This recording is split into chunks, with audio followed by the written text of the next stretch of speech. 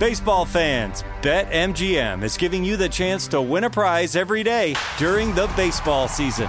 Step into the batter's box for BetMGM's Swing for the Fences free-to-play game. Pick an area of the strike zone and take your best swing. If you get a single, double, triple, or home run, you'll receive a prize. Smash a home run to collect a bonus bet on us. Just log into your BetMGM sports account to get started. Then visit your promotions section to access the Swing for the Fences free-to-play game. There's nothing more exciting than going yard with the king of sportsbooks. BetMGM and GameSense remind you to play responsibly. Must be 21 plus and present in Ohio.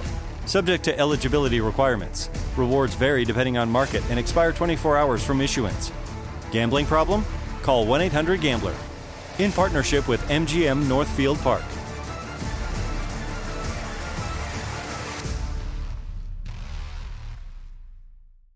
I'm going out with the girls this weekend. Nails done, outfit stunner, and my skin? I know it's going to be glowing because I glammed up my shower routine with new Olay Indulgent Moisture Body Wash. It smells so luxurious and deeply moisturizes with its super rich, creamy lather that's bursting with vitamin B3 complex. So my skin glows and my confidence grows. Try new Olay Indulgent Moisture Body Wash for glowing skin in just 14 days. If your business needs a new application, then developers will have to write code. A lot of code. If an application needs to be modernized, then you'll need time, resources, and caffeine. If that sounds daunting, then you need Watson X Code Assistant. AI designed to multiply developer productivity so you can generate code quickly. Let's create a more modern foundation for business with Watson X Code Assistant. Learn more at ibm.com/code assistant. IBM. Let's create.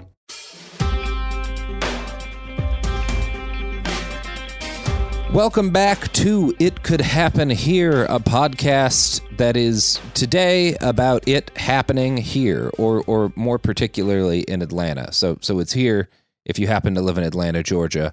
Otherwise, it is still happening there. And I don't actually know much about this because, like the rest of you, I have been watching from the sidelines since a forest defender was killed by the Georgia State Police. But someone who has been in Atlanta for most of the last week is Garrison Davis. Garrison. Hello. Hi. Hi. How you doing? It's been a long week. Yeah, it sounds like it. You had just gotten back from CES when all this happened and booked the next flight and flew out. And we're on the ground during some of the immediate protests that followed news about the death. Do you want to just kind of take it from here? Yeah, so we're going to be putting together kind of a more in-depth thing similar to my on the ground at Defend the Atlanta Forest episodes from last May. That's going to come out, but it'll take a little bit because I'm doing a lot of interviews, doing a lot of on the ground stuff here. Yeah. But this is important enough that I feel like it was worth mentioning something a bit sooner, which is why we're recording here today, just to kind of give a 101 on what's been going on ever since Wednesday. So Wednesday, January 18th, there was a raid on the Weelaunee Forest, or the South River Forest in Atlanta, where people have been currently staying in encampments for the past year and a half in opposition of this upcoming proposed police training facility to be built on this same land. So Wednesday morning, there was this raid. There's a few things different about this raid. One, it seemed to be in some ways kind of led by the Georgia State Patrol. This is a state-run police that has not been in this forest before. Other raids have been coordinated between DeKalb County Police and Atlanta Police. So the SWAT team was unfamiliar with the forest. They had not been in there before. There was other police on site. This was an interagency thing. It does seem like there was Atlanta police here as well. But this started at around 8 a.m. and then at around 9 a.m. we got word that a forest defender was shot and killed by, it seems like, a state patrol officer that they are not releasing the name of. Nor are they releasing the name of one other officer who was injured, and Georgia State Patrol claims that they were shot during this raid as well. Police by say the decedent. Yeah. Yes, police claim that they were shot by the person that the Georgia State Patrol killed. There's very little information about this. No body cameras. They have said that there's no body cam, which does seem consistent because Georgia State Patrol are not required to wear body cam. So that obviously hit a lot of people pretty hard because this is, to our knowledge, the first environmentalist protester to be killed by police. It's the first fatality that we've had in this movement here in Atlanta. And for the record, it is still deeply unclear what happened. It's certainly not impossible that this person fired first on the police officer, but it's also incredibly important to note that there is no evidence of this that's been presented. The only evidence that the police have presented is a photo of a pistol on the ground, and then they've made the very weaselly worded claim that ballistics testing has shown that the bullet that struck the officer was consistent with the gun that they're saying the individual they killed had. And now, all that means is that it was 9mm. That it was the same caliber, right? A caliber for which there are tens of millions of guns in this country. Most ballistic science is, in terms of identifying bullets to guns, is actually nonsense. There have been massive lawsuits about this. The FBI has this is a bigger topic than we can get into today, but it's very shady. And all that they actually said is the cop was shot with a 9mm, and hey, look, we found a 9mm. Not. Interestingly enough, we have confirmed that this gun was fired. Correct. So anyway. So no one knows what's happened. It's shady. I mean, so I got here less than 24 hours later. A lot of people on the ground have been kind of sharing their memories of the person that was killed. So the person was named, their forest name was Tortuguita, which means little turtle. Their name that has been released is Manuel. I'm gonna call them Tortuguita or Tort. Sure. There's been people have spent a lot of the past few days talking about Tort, remembering Tort, the types of things that they advocated for, the types of things that they would talk about. So we'll get into some of the more kind of specifics of that later. But yeah, a number of other journalists have talked about their conversations with Tort, including the fact that they evinced a pretty principled and extensive commitment to nonviolence, at least in interviews. This is something they had been quoted on by other journalists a number of times. And this is something I've heard a lot of people bring up is that Tort was a believer in nonviolence and would talk about and advocate that. The other kind of angle to this, and I'm not taking a position one way or another here, but this is something that I think is important to mention, is that I also don't want to remove the agency of a person if they did decide to do if they did decide to do this. Because the other thing I've heard a lot about Tort is that they always made thoughtful decisions, meaning that they put thought into everything they did. They acted strategically. They did not put people in unnecessary danger. They would not do something if they thought it would endanger other people. They always acted with thought, and that could include if you feel like your life is under immediate threat. What actually happened Wednesday morning, we will probably never know. We will never know the exact series of events. Yeah. And in some ways, we should respect Tort either way, because they made a decision that they thought that was right in the moment, or they were just flat out murdered by police. So that's kind of the gist of what happened Wednesday morning. Throughout the rest of the day, police continued their raid on the forest. The last tree sitter was eventually taken down 20 hours later after the raid. Someone was stuck up in a tree for over 20 hours, no food or water, police agitating them the entire time. And many, other people arrested, I think a total around 7, got charged with domestic terrorism, among other charges. So that's pretty significant. That is and we will circle back to this point a little bit later. So that is what happened on Wednesday. The first few hours after the shooting, people were unsure of who actually got killed. It was hard to say. Other forest defenders who were in the area did report from that what they heard. There was a pretty quick single firing of guns, multiple guns going off in a pretty quick succession. There was no like one shot and then seconds later a bunch of other shots. It was all kind of one event. This is reports from people on the ground. This is what they've said.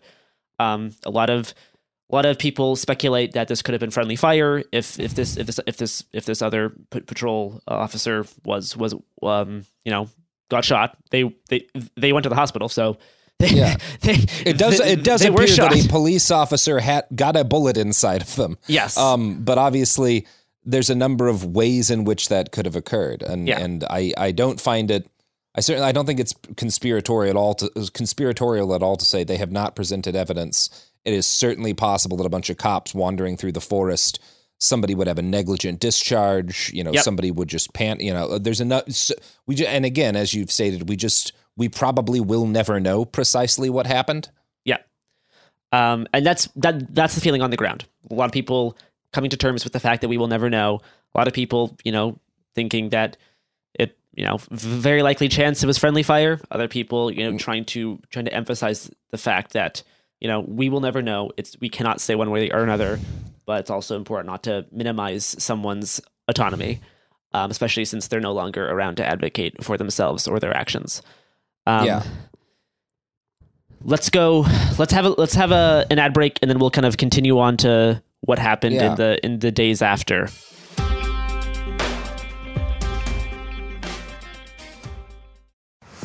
Baseball fans, BetMGM is giving you the chance to win a prize every day during the baseball season.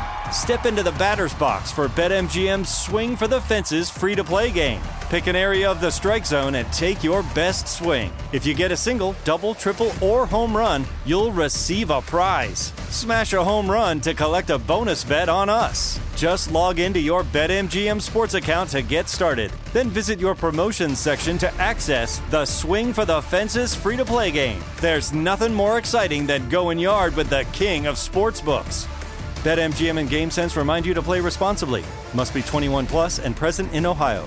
Subject to eligibility requirements. Rewards vary depending on market and expire 24 hours from issuance. Gambling problem? Call 1-800-GAMBLER. In partnership with MGM Northfield Park.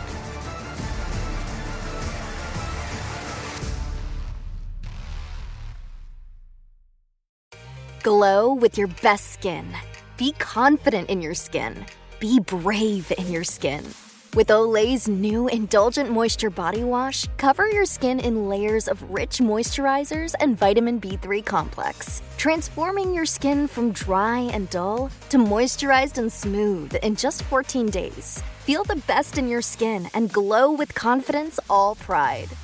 Olay Body is a proud sponsor and supporter of iHeartRadio and P&G's Can't Cancel Pride, raising funds and support for the LGBTQ+ community. Olay Body wants you to feel empowered to live with confidence in your own skin. Not just all month, but all year long. And when you feel the best in your skin, you can do anything. So this Pride, glow with confidence with the help of Olay Body. Check out Olay's new Indulgent Moisture Body Wash online or at your favorite retailer. Happy Pride!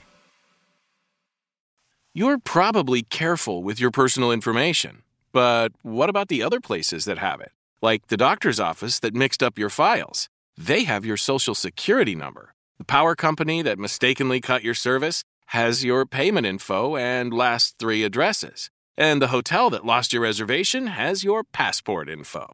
Your information is in endless places out of your control. Any one of them could accidentally expose you to hackers and identity theft through lax security, breaches, or simple mistakes.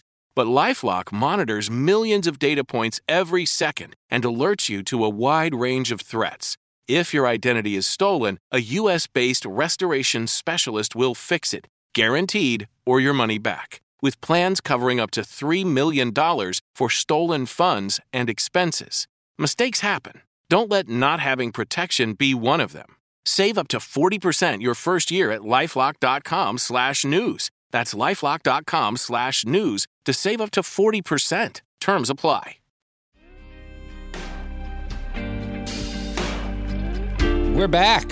Garrison, please continue to take it away. So the day of the shooting, there was a vigil. Before we found out who it was, there was a vigil set up at Little Five Points in Atlanta. And then the next 2 days, there was a vigil space created at Entrenchment Creek Park, or Woolani People's Park.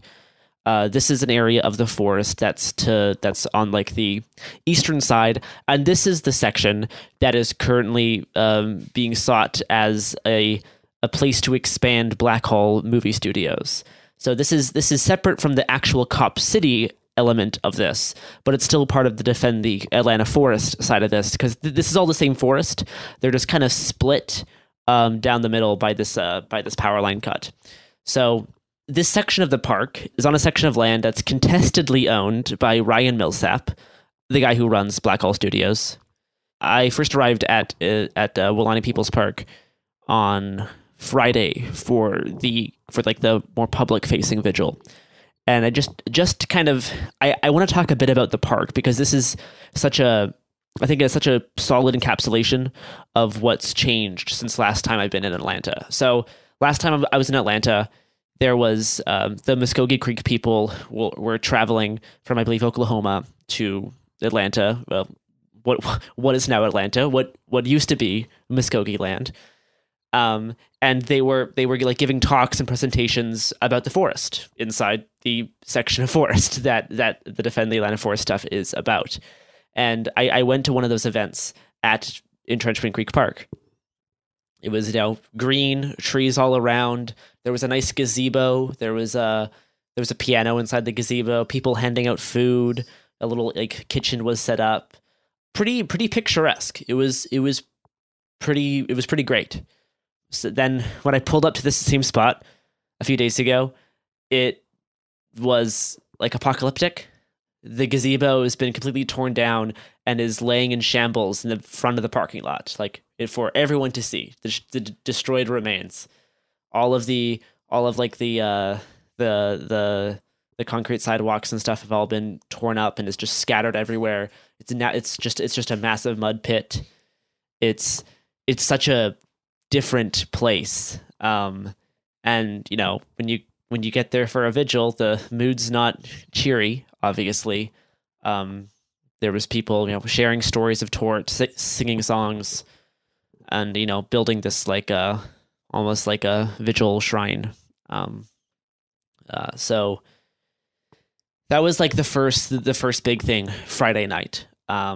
So a lot of people talked about their memories of Tort and the different things they contributed to, not just the Defend the Atlanta Forest stuff, but stuff across the entire South. They did mutual aid work and stuff to secure housing for people in Florida. They helped defend drag shows in Tennessee.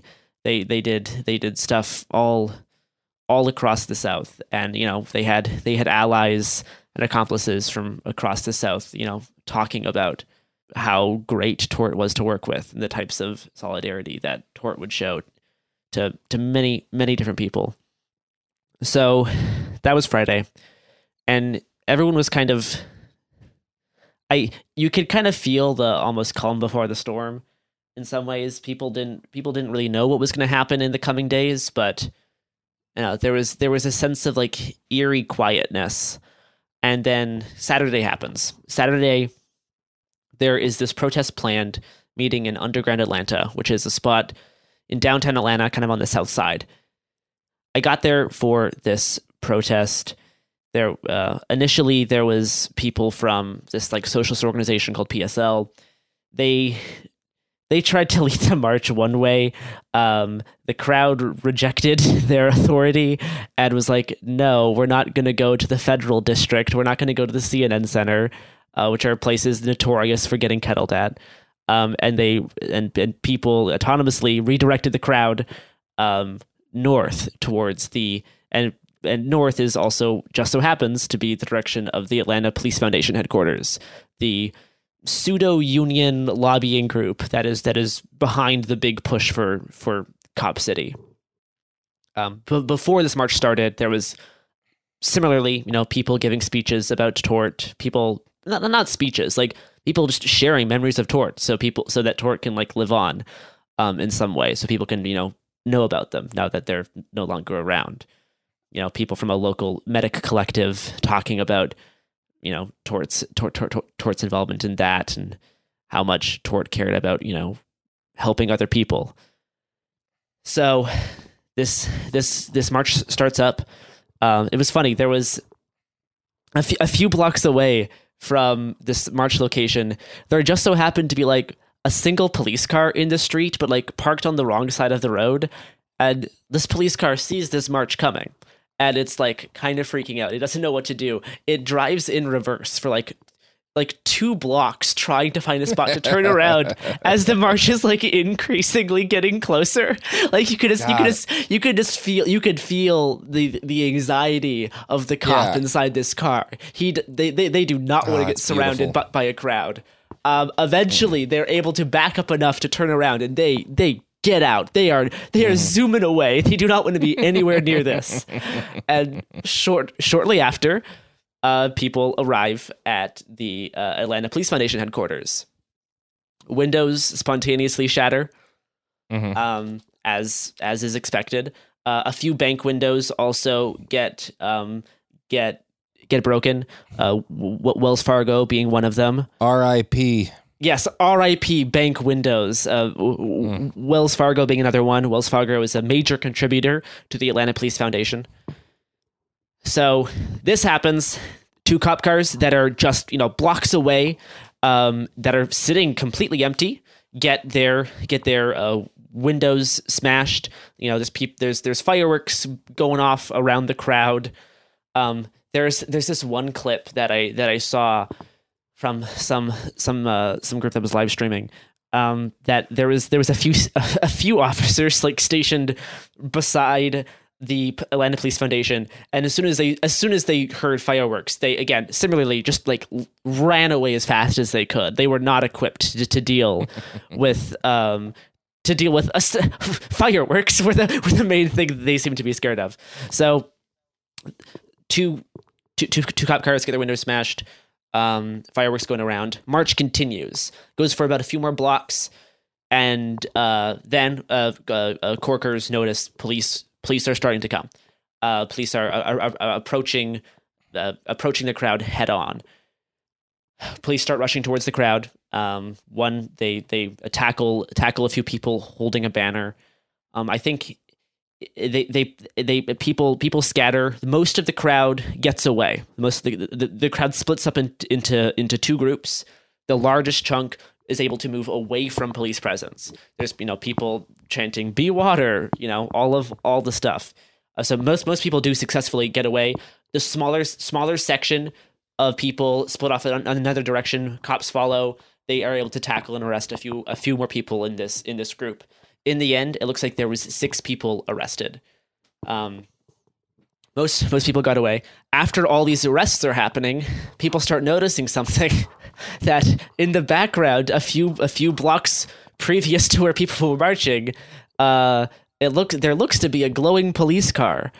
So we look back, and sure enough, an Atlanta police car is up in flames, completely glowing, huge flames. So as that happens, more and more cops show up. This is where like the cops now are like taking over downtown. Cops with AR-15 or AR style rifles are going around, starting to do patrols. So this is like the night is over at this point. Now it's time for like people to scatter and leave, which is what people did. The aftermath of this is super fascinating and unfortunate, if not unexpected. There's been very little statements about the police killing of Tortuguita, of an environmental activist, forest defender. But very, very, very little statements addressing this matter at all. A huge flood of statements, however, seeming to be extremely concerned that like a few windows were broken and that a cop car got torched. This is terrorism. And this is less than a week after Martin Luther King Day. This is the big quote was that the police chief a few hours later declared that breaking windows and starting fires is terrorism, which is a wild thing for a police chief to say as the mayor stands behind nodding in agreement. It's one of the most fascist things that has occurred in the United States. You cannot understate the severity lifetime. of the severity of this change in the types of framing by the state. Yeah. To describe civil disobedience, to describe property destruction, to describe vandalism as a form of domestic terrorism is appalling. I mean, if this holds up, then in states where this is done, there is effectively no longer any right to protest. Yeah, and I mean, and we'll get into some of the details of this in a bit, even in this episode. And I think the other side of this is that this is something that I've heard people talk about here on the ground, is that if breaking windows is terrorism, right? If the destruction of inanimate objects is terrorism, what exactly is destroying an entire forest? Like, this is like the juxtaposition that people are dealing with on the ground right now. So the result of this is that we got six people who were, to be clear, arrested completely at random. This was very clear. Police were tackling anyone they could get their hands on. They were not doing targeted arrests. They were not going after specific individuals who they suspected of like actually doing crimes. They were tackling random people, as is kind of usual for these sorts of things. Yeah. But they have gotten a series of ridiculous charges: riot, arson, interfering with government property, and also domestic terrorism. So this is domestic terrorism, not even for people that are like in the forest, just people protesting out on the street. Mm-hmm. So out on the street when windows were broken. When windows were broken. There's no evidence of this. The bail hearings were today, as of being recorded. This is Monday. But bail hearings were today. The judge for the hearings specifically said that these hearings are not to litigate the facts of the issue. What actually happened doesn't matter. There's obviously no evidence to support that any of the people arrested did any crimes. There's no evidence that shows that the specific people arrested did anything beyond marching in the street. And that does not matter. That simply does not matter. The brutality is the point in this case. Two people have had their bail set at $355,000 each. So that's over $700,000 for just two people's bail. The other four people arrested were deemed to be from out of state by the judge and then thus a flight risk, including people that are just like less than 90 minutes away in Tennessee. And again, this is like where people are born. There's this sense that like people no longer have freedom to choose where they live, that people no longer have any freedom of movement, that they no longer have the autonomy to go to different places. You know, this is like in line with the outside agitator angle that's been being pushed by governments and media ever since, especially since 2020. This is in line with that sort of stuff. But because these people were deemed non-local or a flight risk, these people are not getting any bond at all. These people are going to be held in jail indefinitely. It's indefinite detention. Yeah.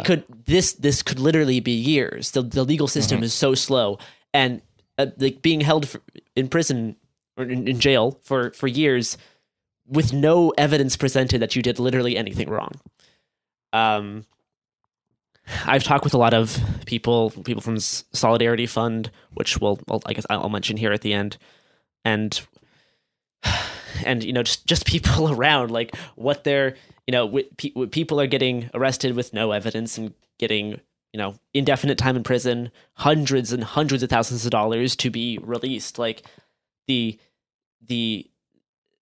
obvious abuse of power by the state, The sheer audacity and the extreme danger that if these are able to stick and hold is incredibly frightening for any kind of future. It's meant to be any future civil rights movement at all. Like in this, you might say that it's the strategic use of terror in order to achieve a political end. One might say that, and I mean we're in Atlanta. The streets they're marching on, there's banners of Martin Luther King hanging above us. Like it's incredibly frustrating. The Solidarity Fund, which we interviewed on the show, literally days before the episode released, days before the killing of Tortuguita. But the Atlanta Solidarity Fund is providing both legal support and bail for people arrested for political actions. The previous amount needed to bail out people was over $100,000, which is a lot of money. And now just for two people, it's $700,000 more dollars. So the Atlanta Solidarity Fund desperately needs funds to continue supporting people and to continue resisting state repression. We'll talk about this more once I have my deep dive episodes out on this topic, but it's crucial that if anyone cares about people's right to protest, to people's ability to resist state violence, then it's absolutely crucial that people support the Solidarity Fund right now. Just today, I went to another kind of vigil at Emory College here in Atlanta. More people were sharing stories of tort. One person was reading out a letter that they sent to their comrades in Italy who are setting up a vigil as well. There's been a good amount of international support. I've seen vigils from Germany, from Italy. There's been events, demos, rallies, direct actions, and vigils all across the United States about to defend the Atlanta forest and about the killing of Tortuguita. People here absolutely do appreciate the solidarity. And the other thing people are saying is that, I mean, all of these tactics are meant to scare people away from the idea of protesting. And people are still needed on the ground here. This fight is not over. This is not the end. Tactics may have to change. Tactics may have to shift. People may have to approach things from different angles, but it's not over. And there's people have said that there's still a need for support roles for people on the ground, for people to be in Atlanta, because it's not done.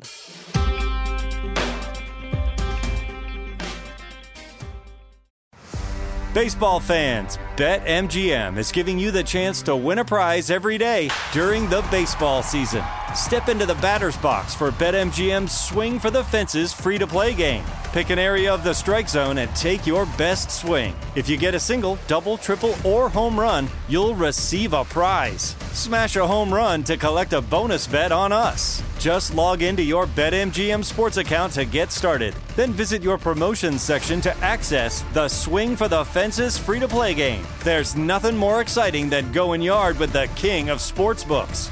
BetMGM and GameSense remind you to play responsibly. Must be 21 plus and present in Ohio. Subject to eligibility requirements. Rewards vary depending on market and expire 24 hours from issuance. Gambling problem? Call 1-800-GAMBLER. In partnership with MGM Northfield Park.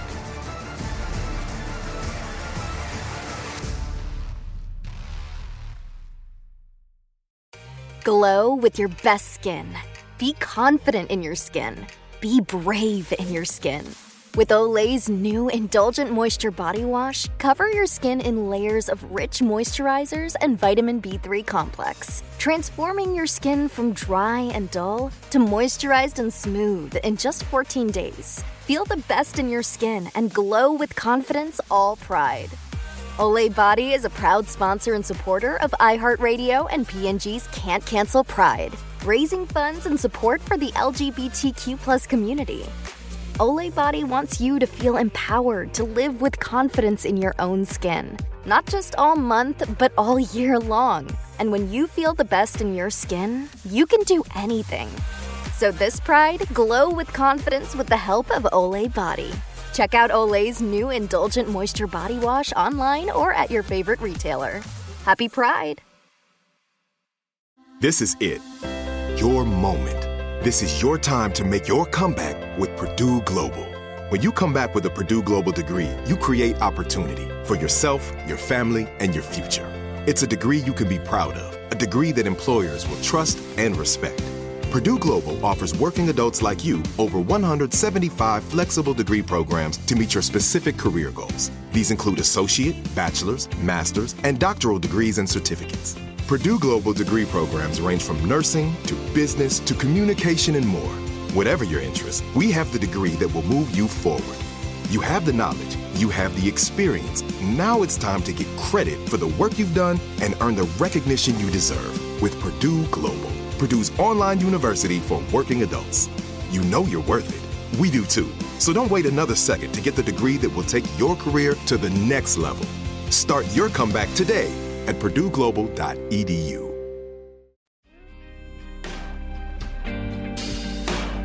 I mean, I think there's a lot of sentiment on the left that what's happening in the Atlanta Forest Defense is probably the most important radical action going on in the country right now.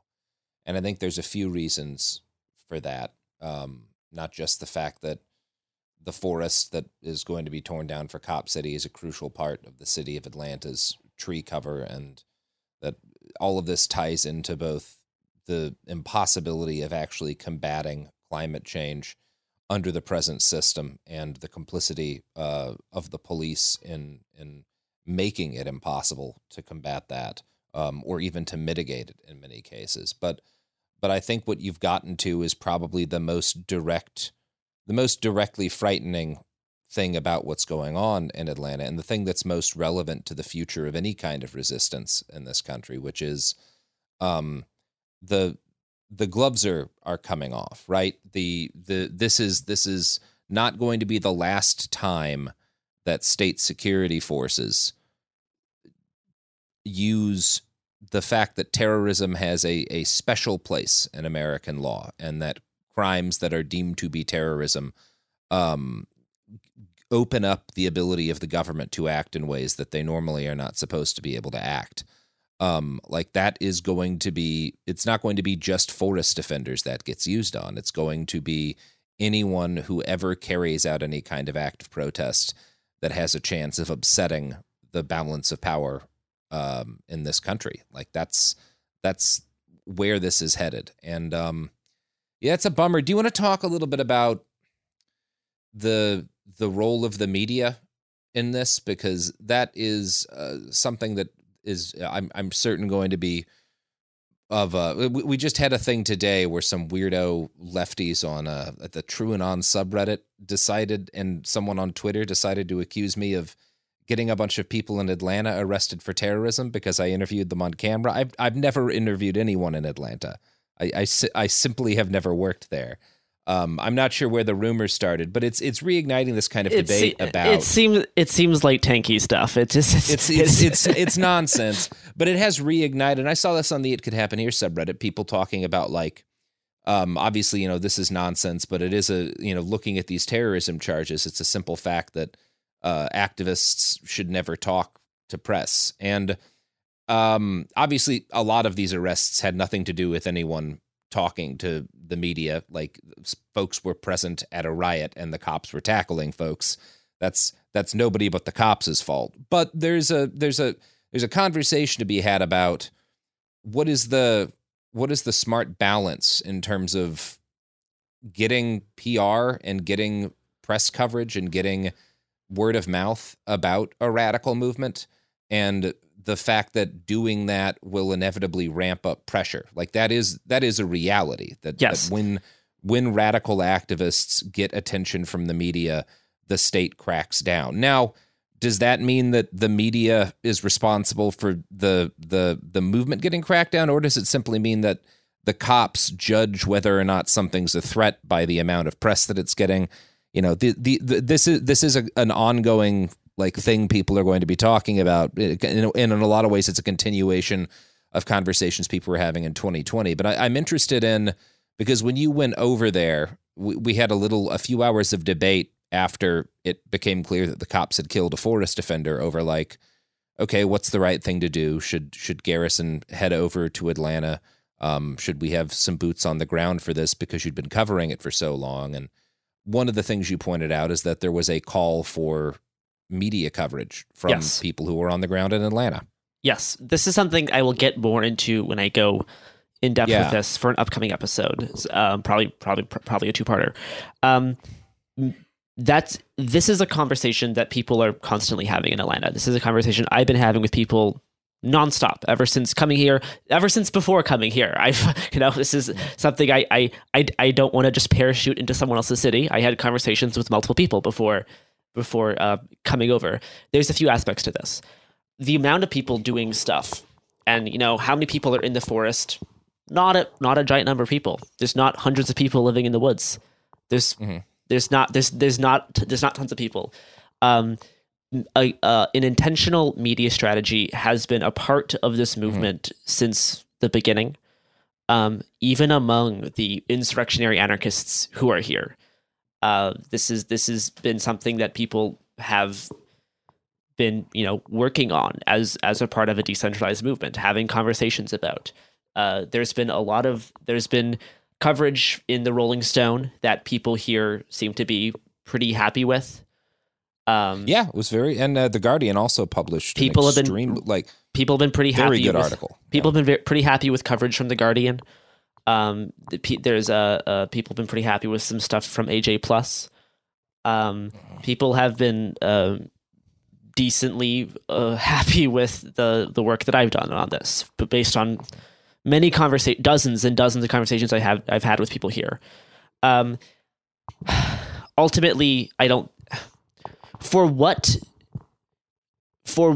cops are doing in the forest, I don't think there seems to be a clear correlation between media coverage happening of stuff of the movement and cops' response to the forest. There's no linked timeline there. Cops are doing stuff in the forest because they want the forest cleared so they can build their police training facility.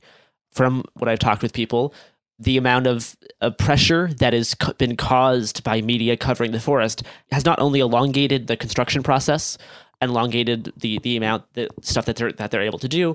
It has made it harder because this is not a very popular proposal.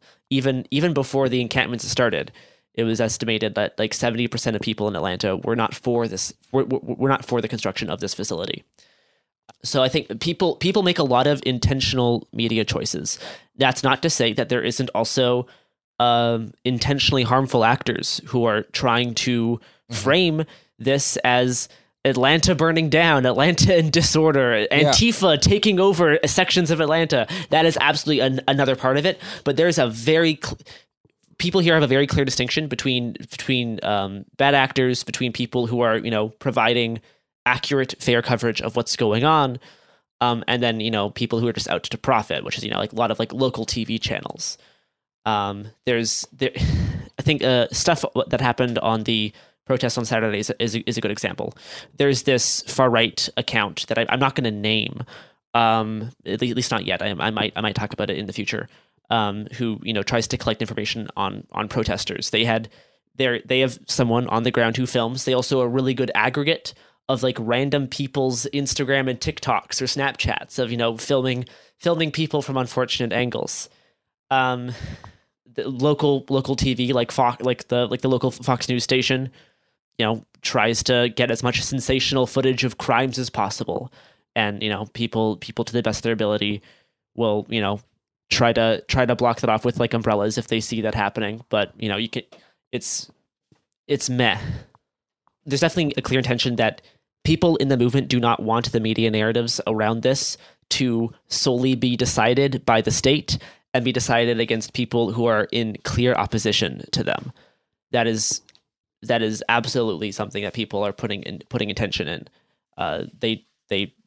That's because that creates a lot of really, really harmful scenarios, because the state itself is already a pretty powerful propaganda machine. Already a lot of local news just regurgitates state talking points, right? This is the idea of the fourth estate. Does seem to be a distinction between stuff like the fourth estate and stuff like the derivative idea of the fifth estate, of being more of like the people's voice for these sorts of movements. Also in that vein, there's stuff like the Atlanta People's Press, which is a like decentralized media collective run by a lot of like rad people who help to coordinate media coverage, who help to coordinate stuff with. I mean, they have worked with people. They've worked with us on the history of the old Atlanta prison farm. So I would say there's a lot of thought put into media strategy, and not like in like a Libby like optics way, but like actual effective media strategy that will improve material conditions and will help push the goals of the movement forward. The goal being that the construction of Cop City does not continue.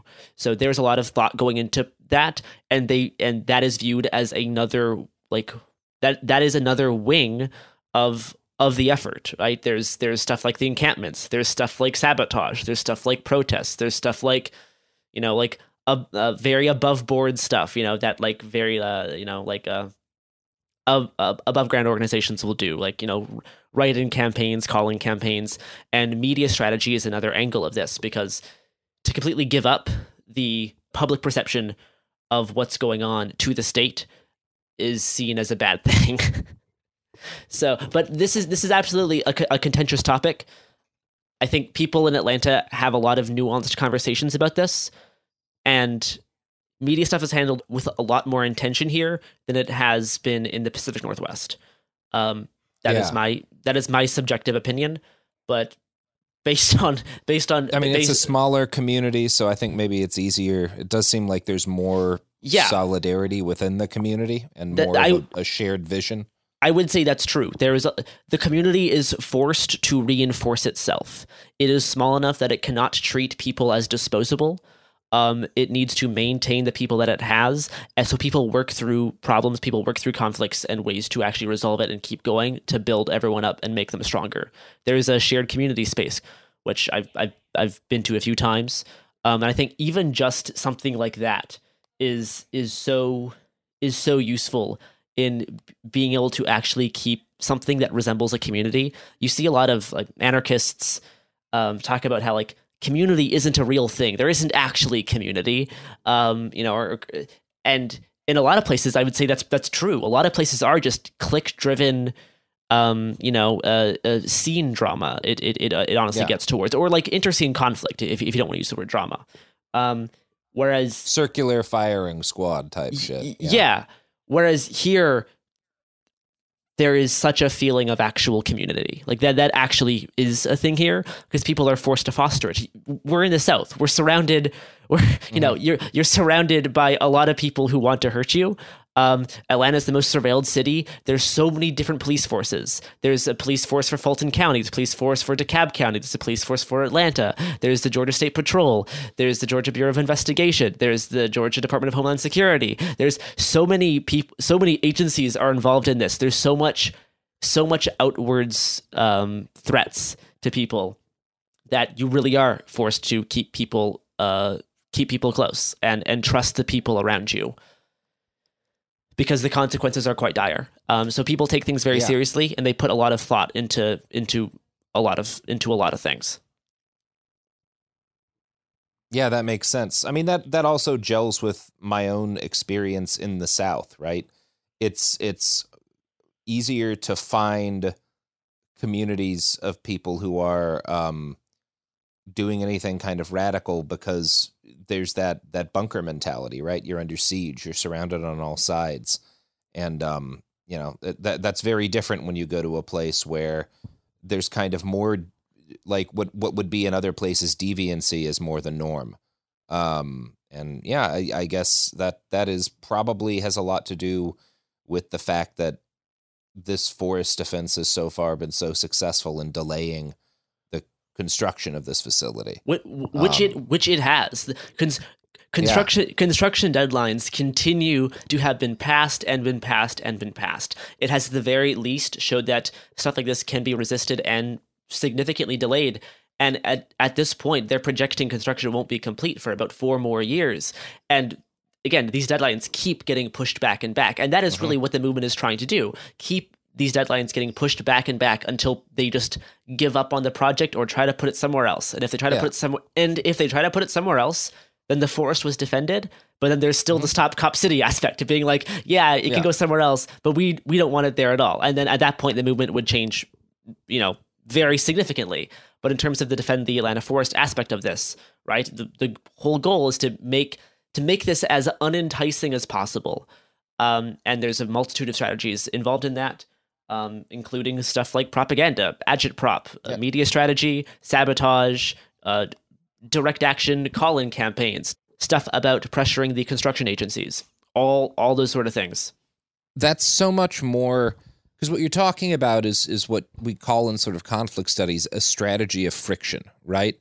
And so much, there's always so much focus on kind of these, like we had in Portland in 2020, these like grand moments that are very visually spectacular of resistance. But what actually wins, because the state has the ability to take a lot of hits. It is a durable force. And if you're going up against a durable force, the only way to win victories is to be durable yourself and to wear away at them. It's friction. And I think that's still the winning play, is to keep up pressure. It's just the kinds of pressure, especially now that they've cleared out the tree sitters and stuff, and now that we've seen what they're going to do to people who are arrested at demonstrations, the kinds of friction that can be applied have to change. Otherwise, the movement's going to get worn down before the state does in this fight. Something that Tortuguita has said is that the state is very good at doing violence. We cannot beat the state at violence. The state's good. The state will probably win that game. That's the entire point of the state. That the state has a monopoly on violence. That is the entire point. They will win that. But there are other ways where we can see successes, and we have seen successes before. So it's not over. It will probably grow and change. What actually happens will remain to be seen. But I am I'm prepping to go through a whole bunch of my audio files and welcome to that hell and piece together kind of a pretty succinct deep dive that is a true successor to the original On the Ground at the Defend the Atlanta Forest episodes that I did last May. So I look forward to that. I'm sure I know everyone else is as well.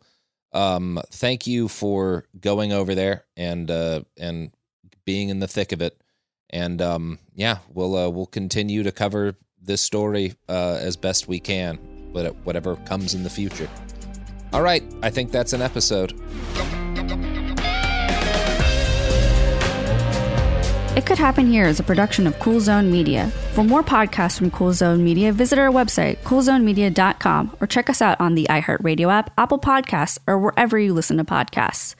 You can find sources for It Could Happen Here updated monthly at coolzonemedia.com/sources. Thanks for listening. The following is a high-five moment from highfivecasino.com. I won! Yahoo! Private, put down your phone. This is the Army. Sarge, High Five Casino is a social casino. It's on your phone. Goes wherever you go. I win free spins, cash, prizes, free daily rewards, over 1,200 games. I won again. Platoon, present cell phone. High Five. High Five. Casino. Casino. Win at highfivecasino.com. High Five Casino is a social casino. No purchase necessary. Void where prohibited. Play responsibly. Conditions apply. See website for details. High Five Casino. Olay's new Indulgent Moisture Body Wash covers your skin in layers of rich moisturizers and vitamin B3 complex, transforming your skin from dry and dull to moisturized, soft, and smooth in just 14 days. Feel the best in your skin and glow with confidence, all pride. For the third year, Olay Body is a proud sponsor of iHeartRadio and P&G's Can't Cancel Pride and supporter of the LGBTQ+ community. So this pride, glow with confidence, not just all month, but all year long. Check out Olay's new Indulgent Moisture Body Wash online or at your favorite retailer. Happy Pride from Tomboy X, celebrating pride in the queer community all year. Queer founded, queer run, and the makers of the original boxer briefs for women. creating sustainable size and gender-inclusive underwear, swimwear, and loungewear for all bodies so you feel comfortable in your own skin. Tomboy X just dropped their Pride 24 collection. Obsessively fit tested for all-day comfort in sizes 3 extra small through 6X. Visit tomboyx.com.